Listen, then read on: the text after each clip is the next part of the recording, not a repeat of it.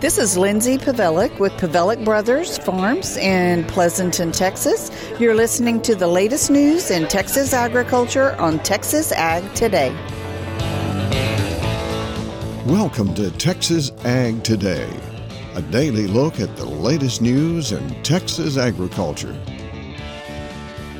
Texas Ag Today is produced by the Texas Farm Bureau Radio Network, with the largest farm news team in the Lone Star State. Now here's the host of Texas Ag Today, Carrie Martin.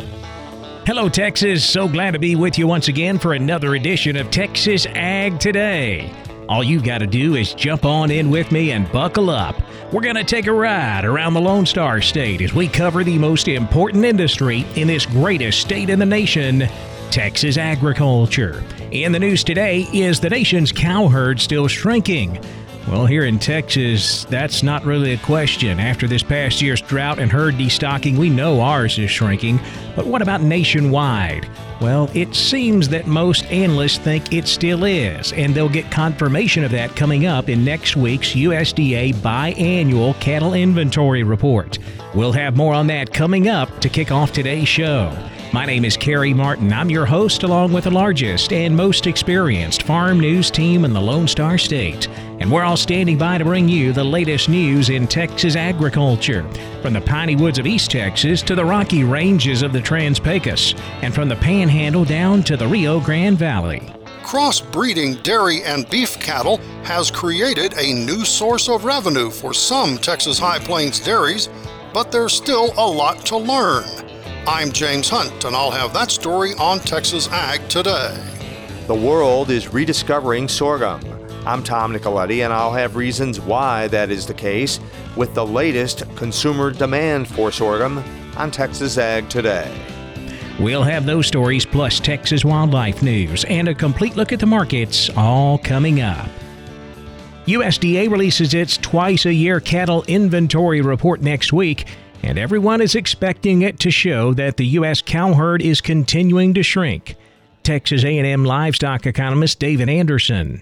I think folks expect to see a pretty big decline in the number of beef cows. Something 4% or more is sort of what I'm expecting nationwide. We really moved a lot of beef cows to market this year. Drought was certainly a big factor, not just in Texas, but in the whole western half of the U.S. and up into the Great Plains. Drought forced more cows to market. And it's not just drought. Anderson says increasing costs are also causing cow herds to get smaller.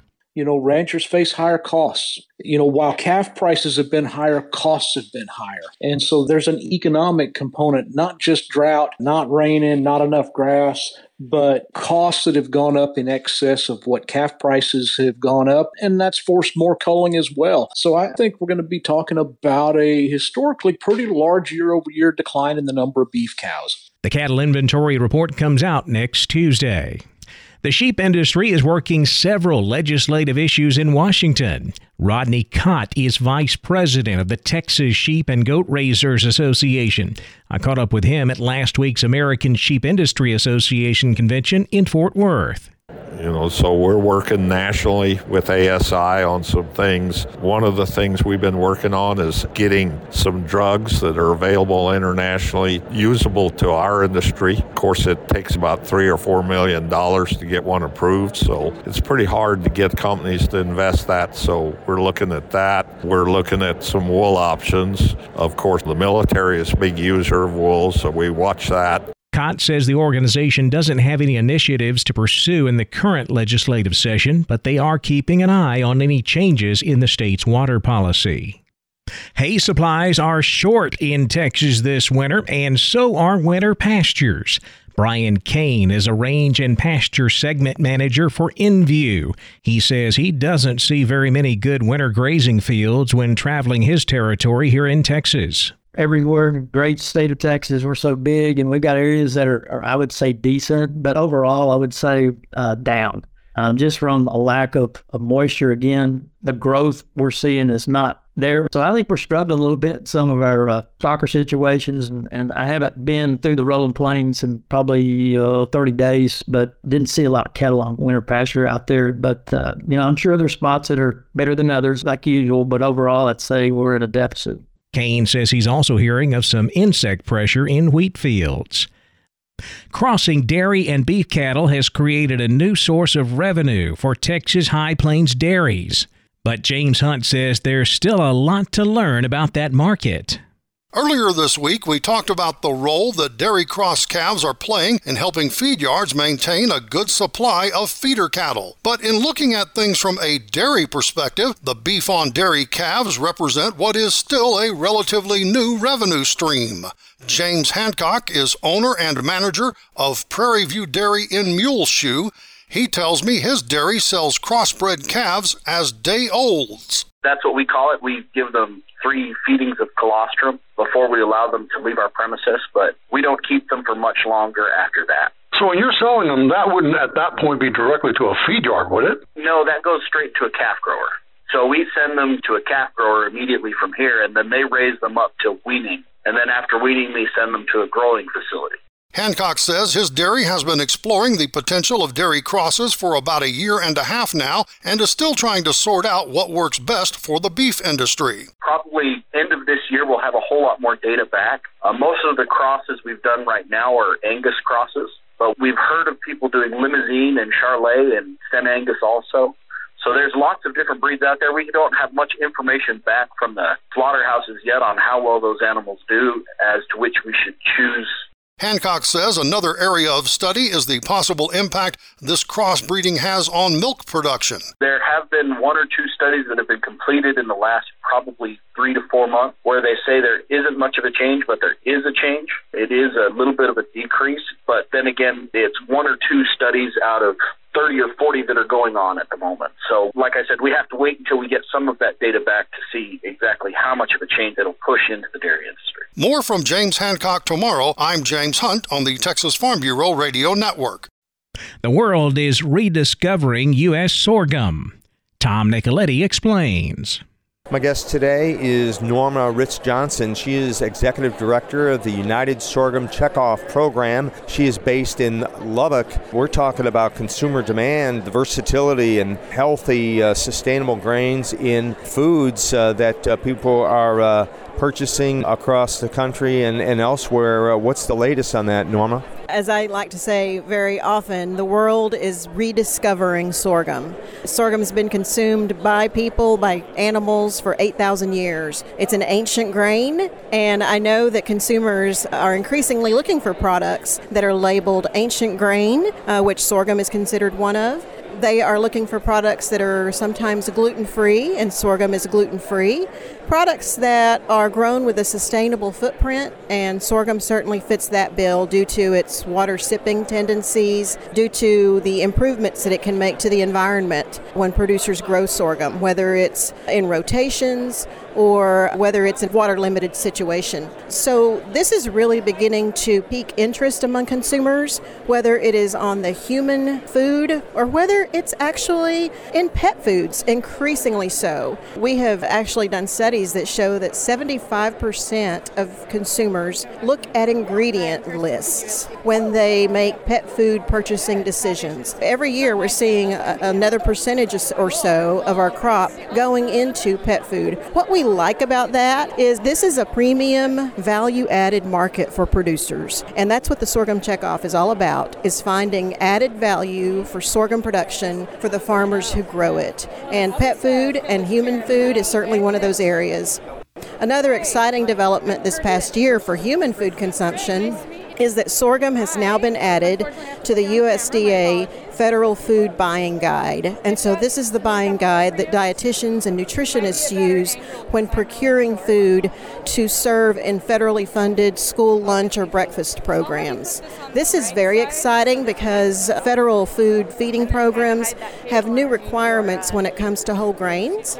And sorghum, of course, is a great nutritional source of protein, a good source of fiber, and that's one of the reasons that it makes a lot of sense for sorghum to be a solution when it comes to federal school lunch and breakfast programs. enumerate a few of the maybe more popular foods for consumer demand that include sorghum? Sure. So there are household name brand cereals, whole grain cereals that include sorghum that can be found right there on the grocery shelf. One major company that's a household name also has a whole grain breaded chicken cutlet that's frozen that includes sorghum. One of the reasons that makes sense, sorghum has a unique ability to stay crisp. And so it makes sense when it comes to breakfast cereals or when it comes to something like a breaded frozen chicken cutlet. And so those are two examples. There's also popped sorghums. Sorghum can be extruded, and so an extruded product is like a puff. And so it can be made into snack foods as well. That is Norma Ritz-Johnson with the United Sorghum Checkoff Program. I'm Tom Nicoletti at the Texas Farm Bureau Radio Network. There are a few common mistakes that landowners make when trying to manage a pond for fishing. I'm Jessica Domel, and I'll have that story coming up on Texas Ag Today. And a Texas A&M research team is working on ways to boost pig birth weights. Texas veterinarian Dr. Bob Judd has more on that coming up next, right here on Texas Ag Today.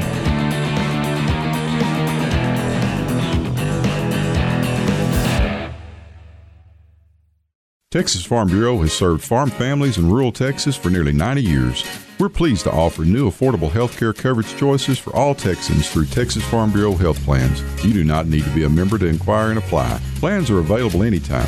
There is no open enrollment period. Our United Healthcare Choice Plus network of providers is one of the largest available. For more information about the different plans, how to apply, or to get a quote for you, your family, or your small business, visit tfbhealth.com. We're keeping you informed on everything happening in Texas agriculture on Texas Ag Today. A Texas A&M research team is working on ways to boost pig birth weights. Dr. Bob Judd takes a look at their work. Dr. Fuller Baser indicates that he believes supplementing diets with the amino acids arginine and creatine can increase growth and development of the swine embryo and fetus during gestation. Arginine has been considered a non-essential amino acid in pigs because it is produced in the pig's body. However, the research team found that the amount of arginine produced is insufficient in certain conditions like pregnancy. Consequently, they believe arginine needs to be supplemented as it enhances embryonic and fetal growth and survival. Arginine is converted to nitric oxide, which stimulates blood vessel growth and promotes dilation of blood vessels, which allows more blood and increased nutrients to the uterus. Increased blood flow to the reproductive tract supports fetal and placental growth and development throughout pregnancy. Arginine also gives rise to creatine, which the researchers believe can help overcome the birth of runt piglets and improve neurologic function in piglets. Creatine promotes skeletal muscle development so the piglets will be stronger. It is believed 10% of piglets die when the mother lies down on them because the piglets are not alert enough to get out of the way. The researchers are attempting to determine if creatine does influence the amount and type of skeletal muscle in pigs, and whether supplementing the sow's feed increases the weight and muscle mass of the piglets, which is important for their survival. Once the information is worked out in animals, it is possible it could be helpful when premature small babies occur in human pregnancies. This research could decrease the number of human babies that require the use of an incubator to survive. I'm Dr. Bob Judd. This is the Texas Farm Bureau Radio Network. There are a few common mistakes that landowners make when managing a pond for fishing. Jessica Domel has more in today's Wildlife Report. If you hope to better manage a private pond or lake for fish production, there are several common pitfalls that you should try to avoid. Stephen Barden, fisheries biologist and owner of Texas Pro Lake, says that not harvesting the fish in your pond is one of the most common mistakes. We grew up in a catch and release environment. That's what we were taught as kids. But actually, catch and release leads to stunted fish and problems in your pond. So you need to harvest fish. You need to put a plan together, though. Look at what are the size classes of fish, where are they most abundant, and remove fish in that zone. But it could be up to 25% of the fish in the lake every year that need to come out. The second most common mistake is overfeeding. It definitely affects water quality, and depending on if the lake is stratified, so stratification means we have two different layers. If we have stratification in the bottom, there's no oxygen, then all that waste, whether it's the fish food or the output, that waste has to be decomposed anaerobically. Now, if it's non-stratified, then it's decomposed aerobically, so the output's like carbon dioxide from that, so that's not as bad. But it will, even daily, you will see fluctuations in water quality based on all the waste materials. Pond owners and managers should take into consideration the size of the water body, the plants in it and on the shoreline, the color and clarity of the water, and the types and sizes of fish in the water. Barden offers tips on stocking and managing ponds on txprolake.com. That is TXPRO lake.com. The Texas A&M AgriLife Extension Service offers resources at fisheries.tamu.edu. That is fisheries.tamu.edu. For the Texas Farm Bureau Radio Network, I'm Jessica Domel. The cattle market closed mostly higher Wednesday. Cotton and wheat higher also. We'll take a look back at all of Wednesday's livestock, cotton, grain, energy, and financial markets coming up next. Keep it right here on Texas Ag Today.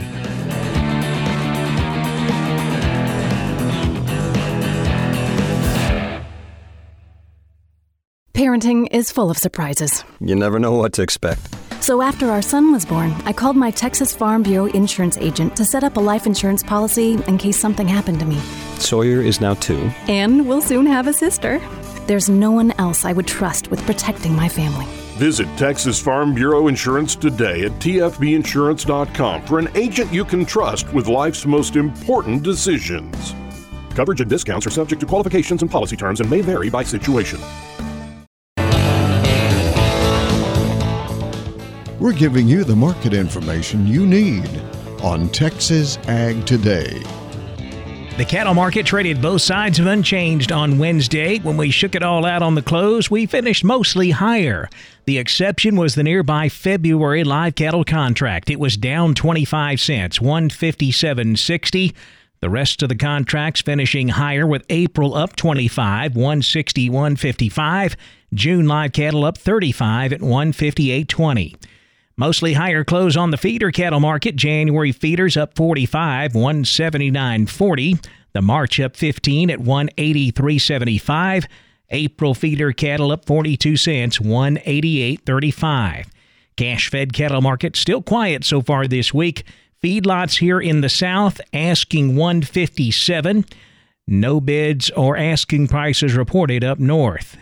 Boxed beef prices lower Wednesday. Choice down $1.42 at $268.22.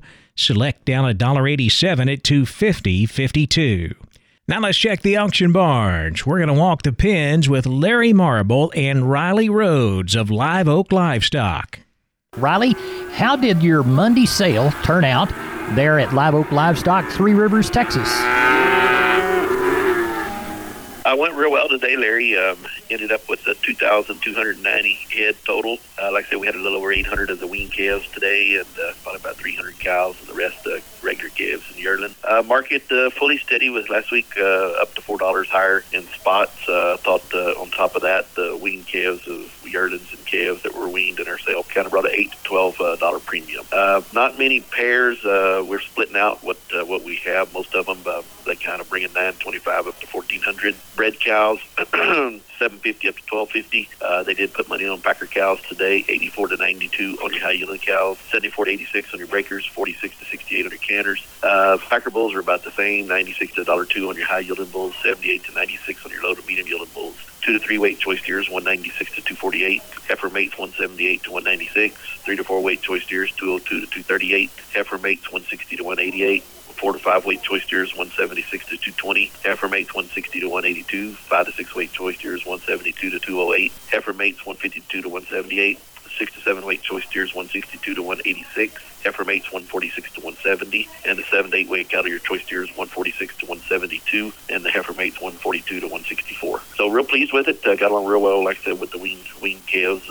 Got some loads of them moved up north, and regular sale calves sold real well, and like I said, the cow market was better, so had a good day all the way around. Tell everybody how to get a hold of you for next Monday's sale, Riley. 361-813-6650 is the cell. 361-786-2553 is the office. Webpage, liveoaklivestock.com. Neighbor, I'm Larry Marble in Deep South Texas, reporting for Texas Ag Today.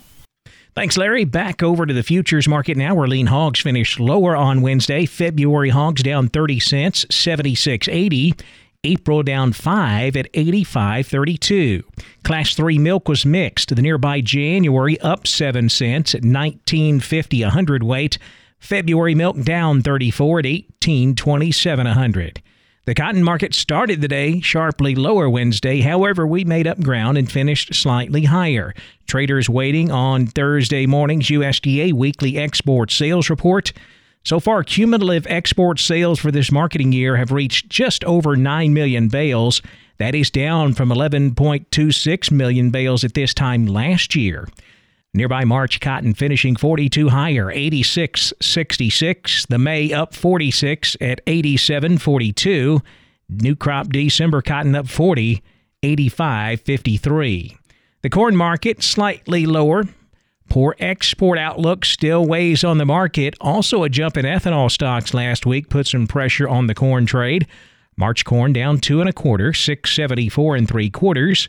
May corn down 2 at 6.73 1/4, while September corn was down 3 1/2 at 6.04 1/2. The wheat market closed higher again Wednesday, mostly on short covering. March Kansas City wheat up 9 1/2, 8.43 1/4, while new crop July was up 8 3/4, 8.31 a bushel. Same story in the soft wheat market. March Chicago wheat up 6 3/4, 7.41 1/4, with new crop July up 6 at 7.50 1/2. In the energy markets, March natural gas down 17 cents Wednesday, 2.87. March West Texas crude up 43 at 80.56 a barrel. The financial markets were mixed Wednesday afternoon. The Dow up 9 points, 33,743. The Nasdaq down 20, 11,313, while the S&P was down a point at 4,016. That wraps up our look at the markets, and that wraps up this edition of Texas Ag Today. I'm Kerry Martin. Hope to see you back here next time as we cover the most important industry in this greatest state in the U.S. of A., Texas agriculture. Thanks for listening to Texas Ag Today. Be sure to subscribe to our podcast on Apple Podcasts, Google Podcasts, or Spotify. For more Texas Ag news and information, check out our website at texasfarmbureau.org or tfbradio.com. Texas Ag Today is a production of the Texas Farm Bureau Radio Network.